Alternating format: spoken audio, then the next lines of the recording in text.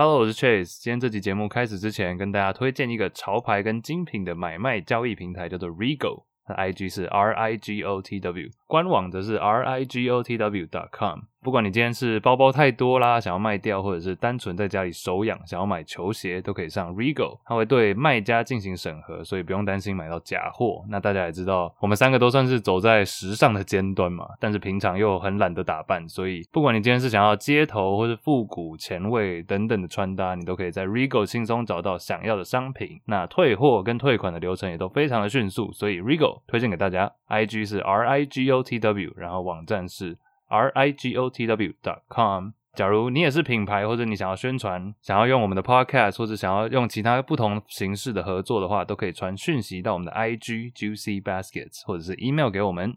这礼拜节目开始。Gotta go places and do things, maybe to forget it.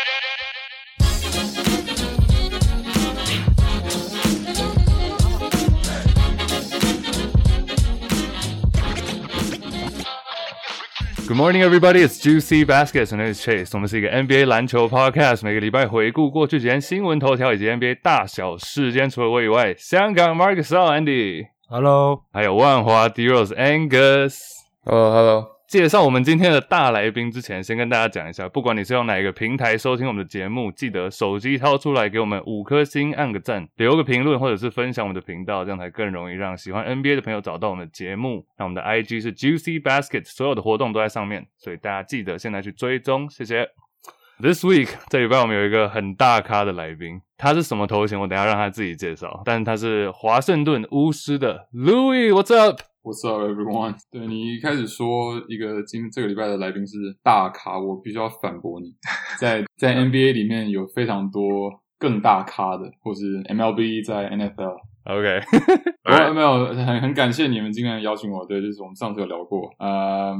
我是 Louis， 从小在台湾长大，有幸待了Portland Oregon 还有Seattle Washington， 现在在 Washington DC， title 是 Regional Manager。Portland Oregon 的时候呢是在做学生，一所小的大学然后后来去西雅图工作了1年在教国中篮球，然后现在在华盛顿 DC 待了近3年了，快要不同的经验有这里的 MLS 是美国的足球联盟，yes. 还有 NFL 美式足球联盟，那现在在 Wizards 快要做1年了，所以crazy times for sure。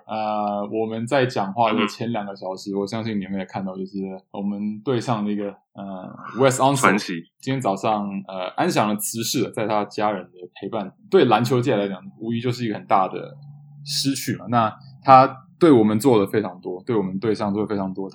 他有一个儿子，现在在另外一支球队做 scout。他自己呢是在他的新秀年拿了年度最佳新秀，还有当年的 MVP。前有一个古人，那个人叫做张伯伦嘛 ，Yeah。然后我记得，其实我对他的了解没有到特别多，但是我记得他篮板非常的猛。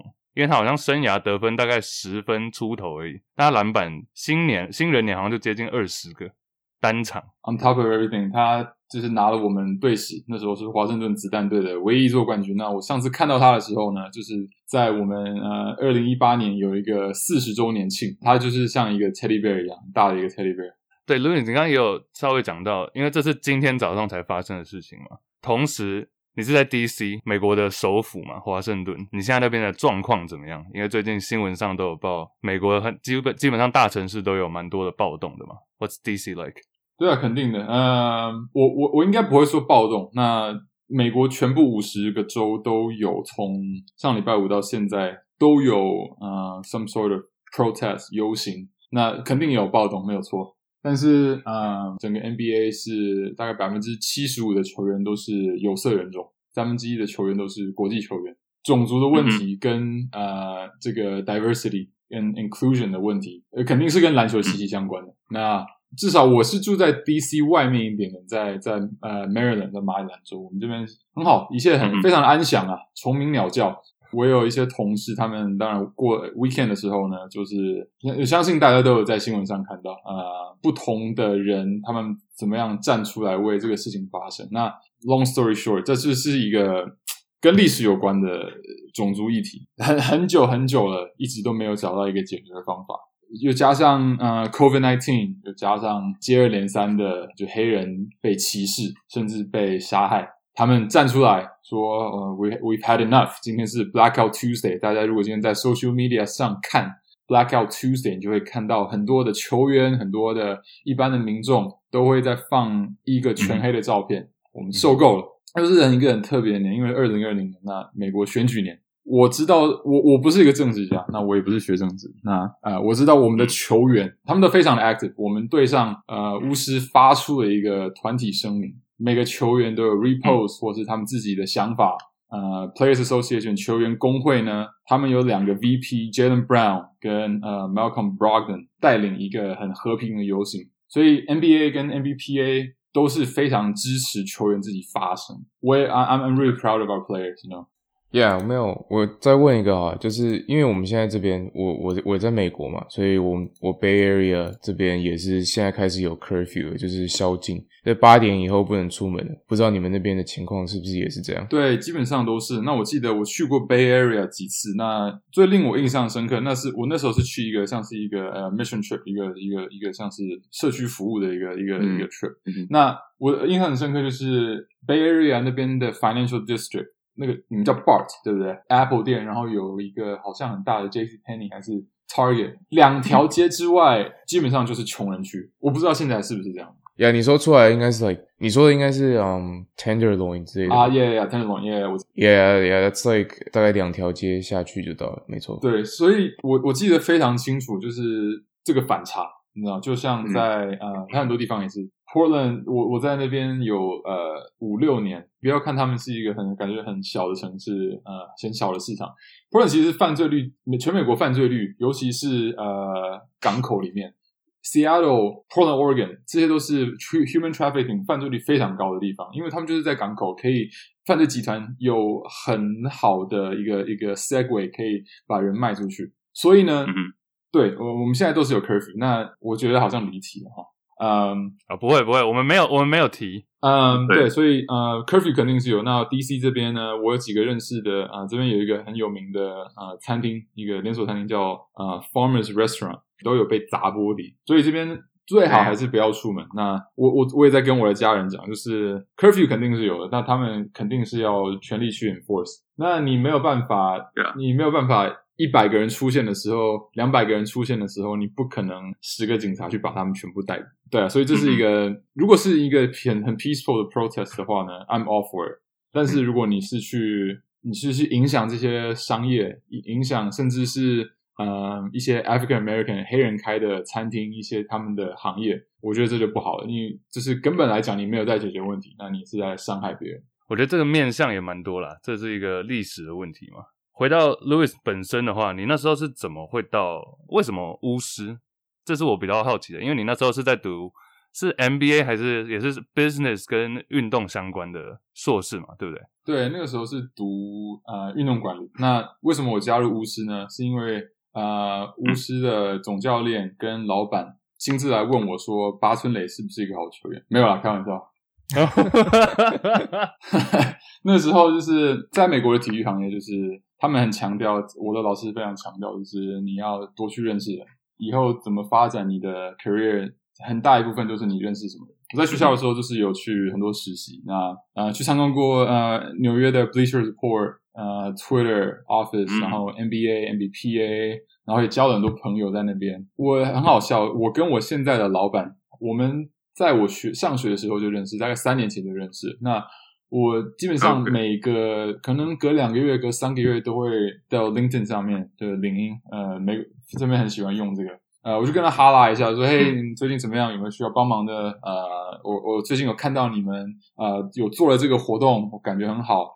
然后加上我基本上我也是个篮球迷 ，right？ 我很常看比赛，所以我来 DC， 我在 Portland 的时候就非常喜欢看比赛。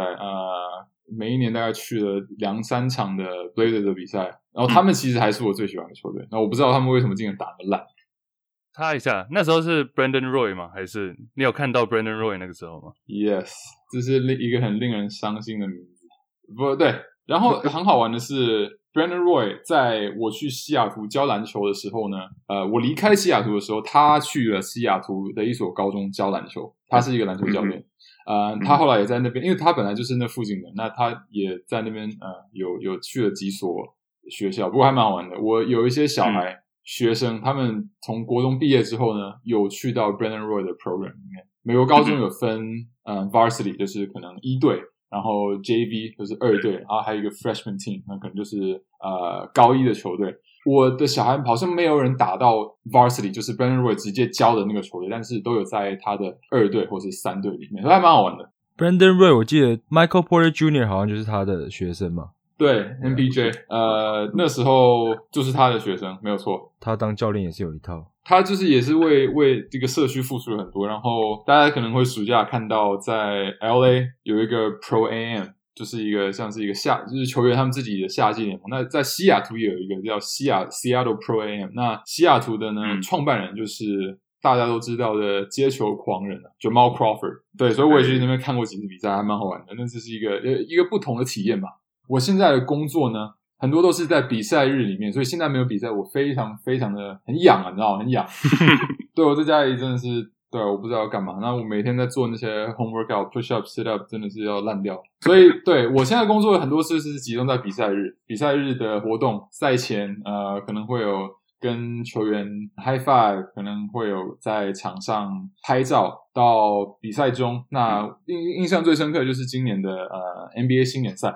每一年 NBA 每个球队都会有 some sort of 农历新年赛。那今年我也请了一些这附近的表演团来，有表演演出。赛后的活动有可以你到场上投篮，或者是有一些像我们球队有 Yamahimi， 之前有 Marcin Gortat。那 DC 是个很特别的地方嘛，很多大使馆在这边，所以今年有帮助了一些很多亚洲地区的大使馆。比较着重在活动策划上面。当然，所以 off season 的时候呢，我们也有一些非比赛日，比如说正常时间我们会邀请我们的球迷来球场，比如说跟 Scott Brooks， 他把我们的球迷拉上场做一些 drill 3对3、5对5。对，因为你的 title 是算是比较偏业务方面的经理嘛，对不对？所以感觉是比较好玩一点，我觉得就是会有很多活动，或者有很多机会可以接触到球员，或是球员跟球迷这中间的这个桥梁也是靠你们在负责这样。像这样近距离看到这些球员，你有没有最喜欢的球员？巫师队里面，或者是像大家可能台湾球迷比较有可能像 John Wall 啊 Bradley Beal， 像你刚刚讲的八村垒等等有趣的故事或者是好玩的经验可以跟大家分享的。对，如果你走进八村垒的身边，然后你看着他的脸，你会觉得他是一个脑袋有问题的人。为什么呢？如果你仔细看，他的牙齿非常的不整齐。我来看一下。我在继续 trash 他之前讲，我非常爱他。他的牙齿非常不整齐，没有剪头发，然后他讲英文的时候又带有一点点 accent。我完全不是在有那个种族歧视他，你就会觉得他是一个非常好笑的人。6'7", 然后220 pounds， 打球打得很好，在今年在快艇头上拿了30分，非常就是有点像是那个 unicorn 嘛，那个谁 Porzingis 嘛，然后当然也为我们带来非常非常多的球迷，然后经济效益。他今年是我们球队周边商品的第1名，就是卖最多的，比 John Wall 他们 Bradley Beal 都还多 ，more than Bradley Beal。对，那讲到 John Wall 跟 Bradley Beal。今年对这两个人都是一个很特别的一年。然后他今年一场比赛都没有打，但是他今年走过了非常多的事情。那第一个就是他的妈妈过世，去年12月的时候过世，然后加上他今年一场比赛没有打，所以从一个15岁、14岁开始就一直训练、一直比赛的小孩来讲，今年是他职业生涯里面第一次真的有时间 sit back and relax and kind of think about life。这是他第一次有这样的时间可以回想一下他该怎么样在场上场下做得更好。每一场比赛都有随队去比赛，客场主场都在。然后我会跟人讲，媒体不会跟你讲的是什么，赛前就会在跟我们的助理教练打 one on one 1对1，然后他今年练习投了非常多三分球。OK， 他明年可能上场还是可能会投得很差 25% 的三分命中率，但是至少他今年有在努力去练习这些他本来没有的一些 skill set。Bradley Beal 我也不用多讲，他今年是 NBA 排行榜第2名。他生了第2个小孩，他今年有背靠背50分，然后他今年也跟他的女朋友订婚了，所以今年对他来讲是非常也是非常特别的一年。最近有很多传闻说他有人有 NBA 某队东区球队想要把他交易过去或是我们想要他过去，或者是 Bradley Beal 自己想要过去。那这一切都是空穴来风。他们两个都有自己的 foundation， 就是基金会。然后Bradley Beal 去年拿了Community Assist Award， 就是 NBA 的一个像是一个服务奖，社区服务奖。他一直在跟附近的高中他的这些球迷他甚至会跟高中球员一起打球，他甚至会在赛季或是休赛季的时候跑到当地跟他合作的一个高中去跟那些小孩打球。所以我觉得对 NBA 球员来讲，这两个人是非常，第一个他们在场上来讲，上次他们两个同时间在场上的时候呢，是东区季后赛第2轮好像我们跟 Celtics 打，那是他们上一次两个在场上的时候。所以 Bradley Beal 会变得更好， John Wall 他可能不是100%的自己，可是他有更多的进攻手段，加上八村垒我们的球员 Bertans 今年真的是3分射到爆的一个男人，所以我觉得明年会很好，我觉得明年会非常 excited。那时候他没有进 All Star， 那时候没有进明星赛的时候，他有没有很不爽？肯定的啊，他不会表现出来的，你不想被罚钱。我不知道他回家跟他老婆，因为全明星 lineup revelation 的时候呢，我们球员都是在家里，我不知道他在家里是怎么样，他可能有砸瓶子，他可能有打小孩，或是我不知道，他肯定会不开心啊，因为我们全队都不开心，我们老板也不爽。你知道全明星嘛，那就是他们有一个选球员的界限 some year it's popularity, some year it's team record， 对吧？你永远不知道媒体会怎么选人，所以很难啊。对，那他肯定是很不爽，但是他有用这个落选来当成他自己的动力。所以我刚刚讲他的背靠背50分，就是他在落选全明星不久后发生的事情，所以你不要激怒他。我跟 Andy 都是 Beal 粉，对，所以那时候看到他没进也是傻眼。那时候我记得我们还有分享一个数据是，场均30分左右的人居然没进明星赛，那真的是史上第一次还是什么的 ，Yeah。那讲到 Wall 跟 Beal， 我就想要问一个比较也算是一个 rumor 吧，就也不确定，没有被证实，他们两个都否认，但是一直有媒体在报说Wall 跟 Beal 好像私下不是很合。这点你觉得也是媒体在捕风捉影吗？还是 John Wall 进来联盟的时候，肯塔基大学读了1年嘛，1年还2年，所以他那个时候是20岁。3年之后 ，Bradley Beal 从 University of Florida 进 NBA， 所以他们两个那个时候，他们现在John Wall 30岁，然后 Bradley Beal 27岁，他们那时候进来的时候都是两个青少年，他们都不知道自己在干嘛。所以呢，我觉得你说你们3个在一起，我跟我的同事在一起会没有矛盾吗？肯定会有矛盾。这是人之常情，对吧？每个人都有，而且况且是这两个男人每天都要交换体液，然后他们每一天都要同一个这个画面很难想象吧 ？Right？ 他们不合肯定是有过的 ，work on it， 然后 work through it， 我觉得也是有的。可能那种媒体会讲他们想要讲的，然后他们可能会只让你看，然后他们一直不合，可是他也没有跟你讲，他们两个其实已经是非常好的朋友。我记得我们上次有 share 过一个影片，是在 All the Smoke 嘛，是 John Wall 上那个节目，然后就有讲说他妈妈过世那时候 Bradley Beal 是第一个去他房间找他，然后跟他聊天，不用练球那一天开车下去找他的人。So 球场上归球场上，但我觉得他们私底下应该是还是不错的，应该是没有大家讲的那么夸张，但是你知道媒体就是需要这种话题 ，Yeah， 对啊，我也不怪媒体，因为他们总是要找新的话题。像我最近很讨厌一个人，叫做 Kendrick Perkins。他可以上节目，他是 NBA champion whatever。Kendrick Perkins， 他近1个月讲的话，你就会发现他是在带风向，然后炒作。所以我变得非常非常不喜欢这个人，你知道吗？但 you know 他做他的工作，然后他这样做不会被 fire， 他可以赚钱 whatever。像巫师队的话，我觉得我们可以再问多一点，因为我们刚刚讲的像 John Wall、Bradley Beal 这些是可能球迷大家都知道的，有没有哪一些球员是你自己觉得他们很有趣或是很特别，可以跟大家分享一下跟他们相处的经验还蛮遗憾的。Isaiah Thomas 他已经送你离开千里之外。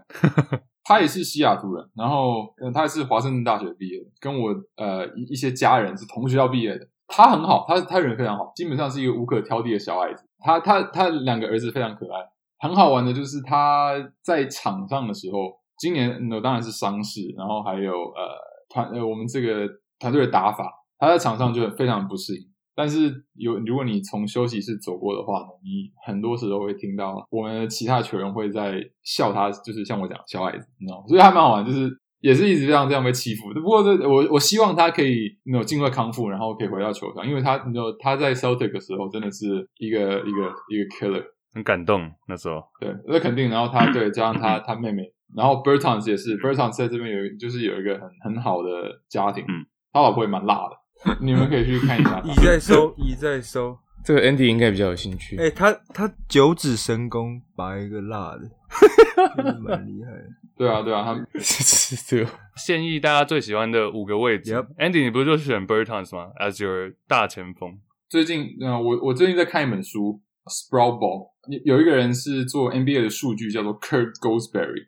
对，他写的这本书就是在讲到 OK。在前几年NBA 史无前例的一个合约，叫从休斯顿火箭队给到的这个男人叫做 Ryan Anderson， 也是众所皆知的高炮塔。火箭签了一个很肥的合约，为什么呢？就是因为他是高炮塔。那我们不用we shouldn't be surprised that we offer something similar to Bertans this summer. I'll be surprised. 今年还是蛮好玩的。我们从湖人交易过，前几年从湖人交易过来的中锋Thomas Bryant。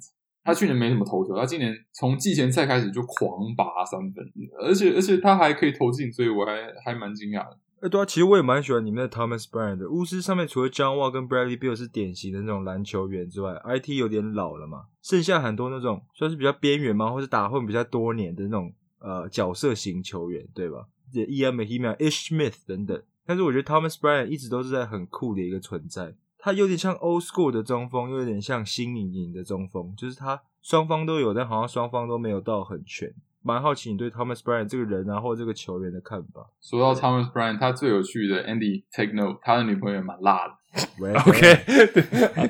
Well damn， I mean 他怎么讲？他在场上很有激情，但是有时候他激情过头，你知道，就是他有时候他很像那种会烧过脑的球员。对，然后他有时候会投一些很无厘头的球，然后可是你也可以看到他在板凳上的时候，他永远都是为队友加油最大声的那个。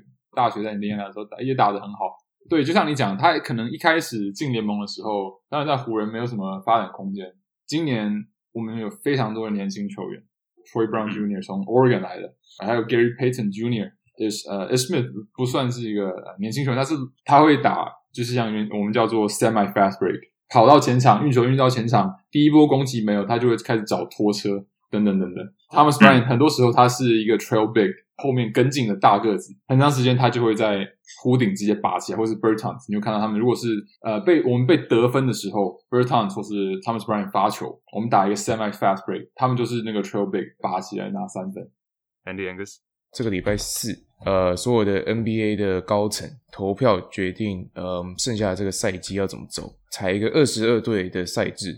22队里面就会有原本就进的这16个季后赛的球队，然后加上东西区跟第8种子胜差在6场比赛以内的球队。有趣的是，东区唯一一个跟第8种子差6场比赛以内的就是巫师队。对，所以你们有没有关于这方面的消息？然后巫师队的球员跟球队是不是有在准备这个算是季后赛？对，我们的球员礼拜5的时候就开始我们已经开放训练礼拜5的时候，所以我们基本上是我们的 training center 是3个全场，每一个半场一个球员跟一个训练员。我们的训练场馆每一个时间都可以有6个球员在场上，就是做投篮的 workout 或是运球的 workout。当然我们当然很兴奋。那Bradley Beal 跟 John Wall 他们两个是就是在队上比较久的大哥嘛，那他们在自己家里就会已经有球场跟球框，所以他们的 workout 一直都是很 intense， 然后就是很 consistent。我们的训练员从赛季暂停开始每一天都会跟球员有 one-on-one video call， 或者是Scott Brooks 他每一个礼拜也会做一个 team meeting， 所以我们当然希望打季后赛，我们当然希望不管是打一点点regular season， 然后到 playoffs 或者是 whatever， 因为从一个宏观的角度来讲，你一场比赛不打就是你在亏一场比赛的钱，对于我们来讲，对于 NBA 来讲都是，因为我们巫师有我们自己的NBC Sports Washington， 他们是我们转播单位，我们跟他们签的合约，一场比赛没有打，我们就会要亏，他们也亏。那 NBA 一场比赛没有打，全世界100多个国家的球员的球迷就看不到比赛，所以我们当然想打越多越好，这是我的想法。NBC Sports Washington 好像是之前是第一个做那种转播的时候开放，是一个赌注平台吗？就是可以让你赌，就是说 Bradley Beal 会投几颗三分球，或第4节 Bradley Beal 会进几颗三分球等等。你知道我在讲什么吗？在2018年跟2019年的时候，体育产业讲的最大2件事情就是 sports betting 跟 eSports。eSports 就是你知道，我们大家都知道 NBA 有一个 2K 联盟，从3年前就开始。那其实他们前2年是亏钱，非常非常亏，因为那时候没人在看然后也不是有很多球队都有一个 2K 球队。那巫师是也是算是一个元老吧，就是在3年前联盟宣布有一个 2K 联盟的时候，我们就当时就组了一个队。那些 2K 的选手，他们有资源跟巫师队球员是一模一样的，他们会有personal trainer， 他们营养也是我们提供的，所以你也很难想象这些每天坐在电脑前面10个小时的人，他们跟职业运动员是有一样的待遇。我是非常难，我很难想象。对，不过要开一个 sportsbook 可以下赌注的地方。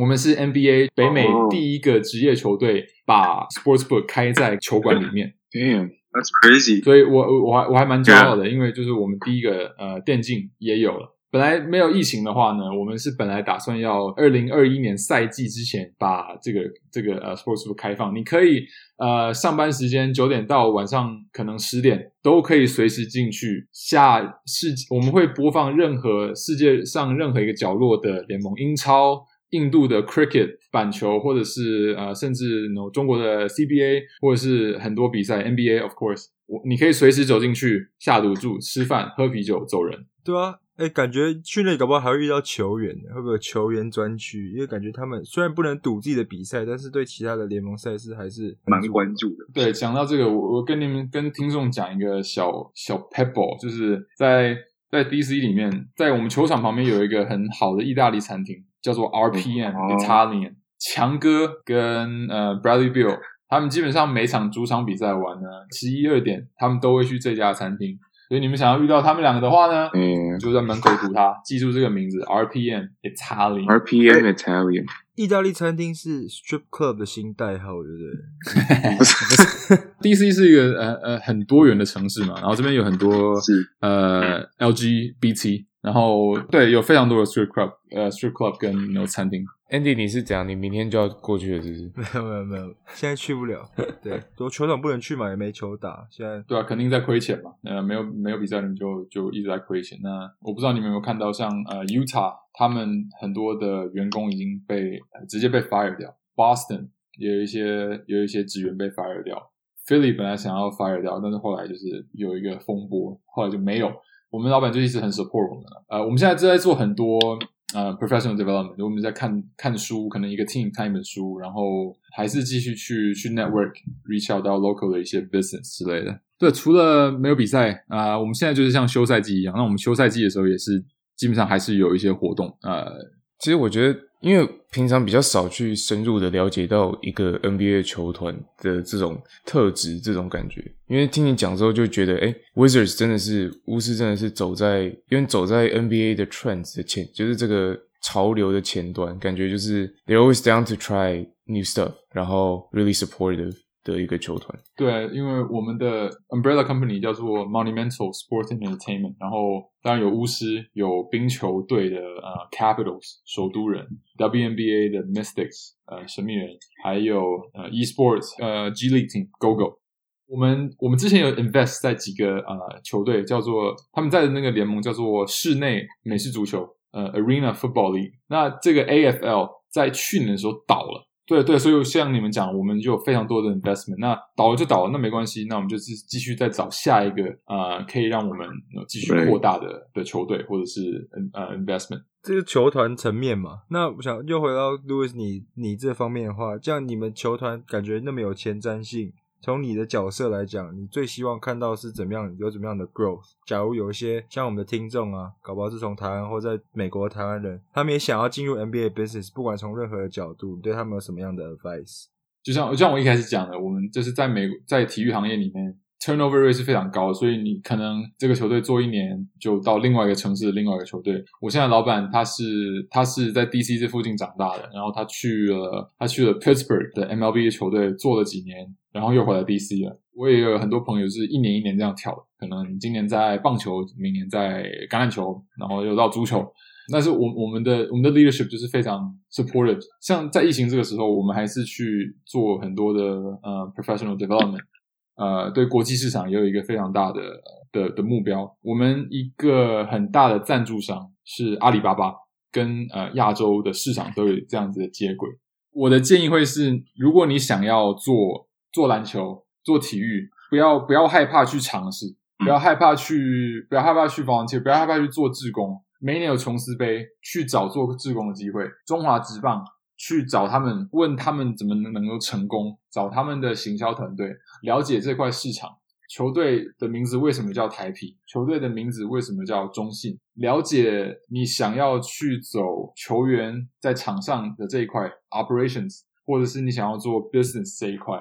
我有很多朋友也是做了，除了在场上做教练助教也有是在做 analytics， 也在做数据分析。我有一个韩国朋友，一个中国朋友，他们是在做设计，在做绘画。如果你觉得你的画画非常好 ，great， 你去增进你的技术，帮球队甚至球员他们的经纪公司做设计，口才很好，那你去做一个 salesperson。非常喜欢跟人打交道的话，那跟我一样，你可以做活动行销，你可以做 sales。打不了一个顶级的运动员没关系，你可以去做助教。Instagram 上面有一个很红的人叫做 Lethal Shooter， 对，他是 DC 的人，他在这边长大，跟 Kevin Durant 同队过。他打不了顶级球员，他打不了顶级球赛，但是他可以去做训练员，他可以去做训练 NBA 的训练员。Kurt Goldsberry 他也是打球，但是他对数据分析非常有兴趣，他现在是出书，然后做网红。所以我对你的建议，对我对你的建议就是，你真的对运动有兴趣的话呢，很好，你怎么样把你自己的能力提升到你可以为一个球队一个球员做出贡献。运动美妙的地方就是其实不同的专业，就像刚刚你列举了很多，都有可以他发挥的空间嘛，在这个市场内，从 legal 到艺术，你的意思就是说不要勇于尝试嘛，然后不要放弃，就你可以找到自己在这里利用专长还有兴趣的结合，然后不要害怕去跟别人不要害怕去自我介绍。我去年在看一场梦想家的比赛的时候，我也是跑去跟陈建州跟他们一些领队聊天。你不用害怕去介绍自己，但是你要有要有一个计划。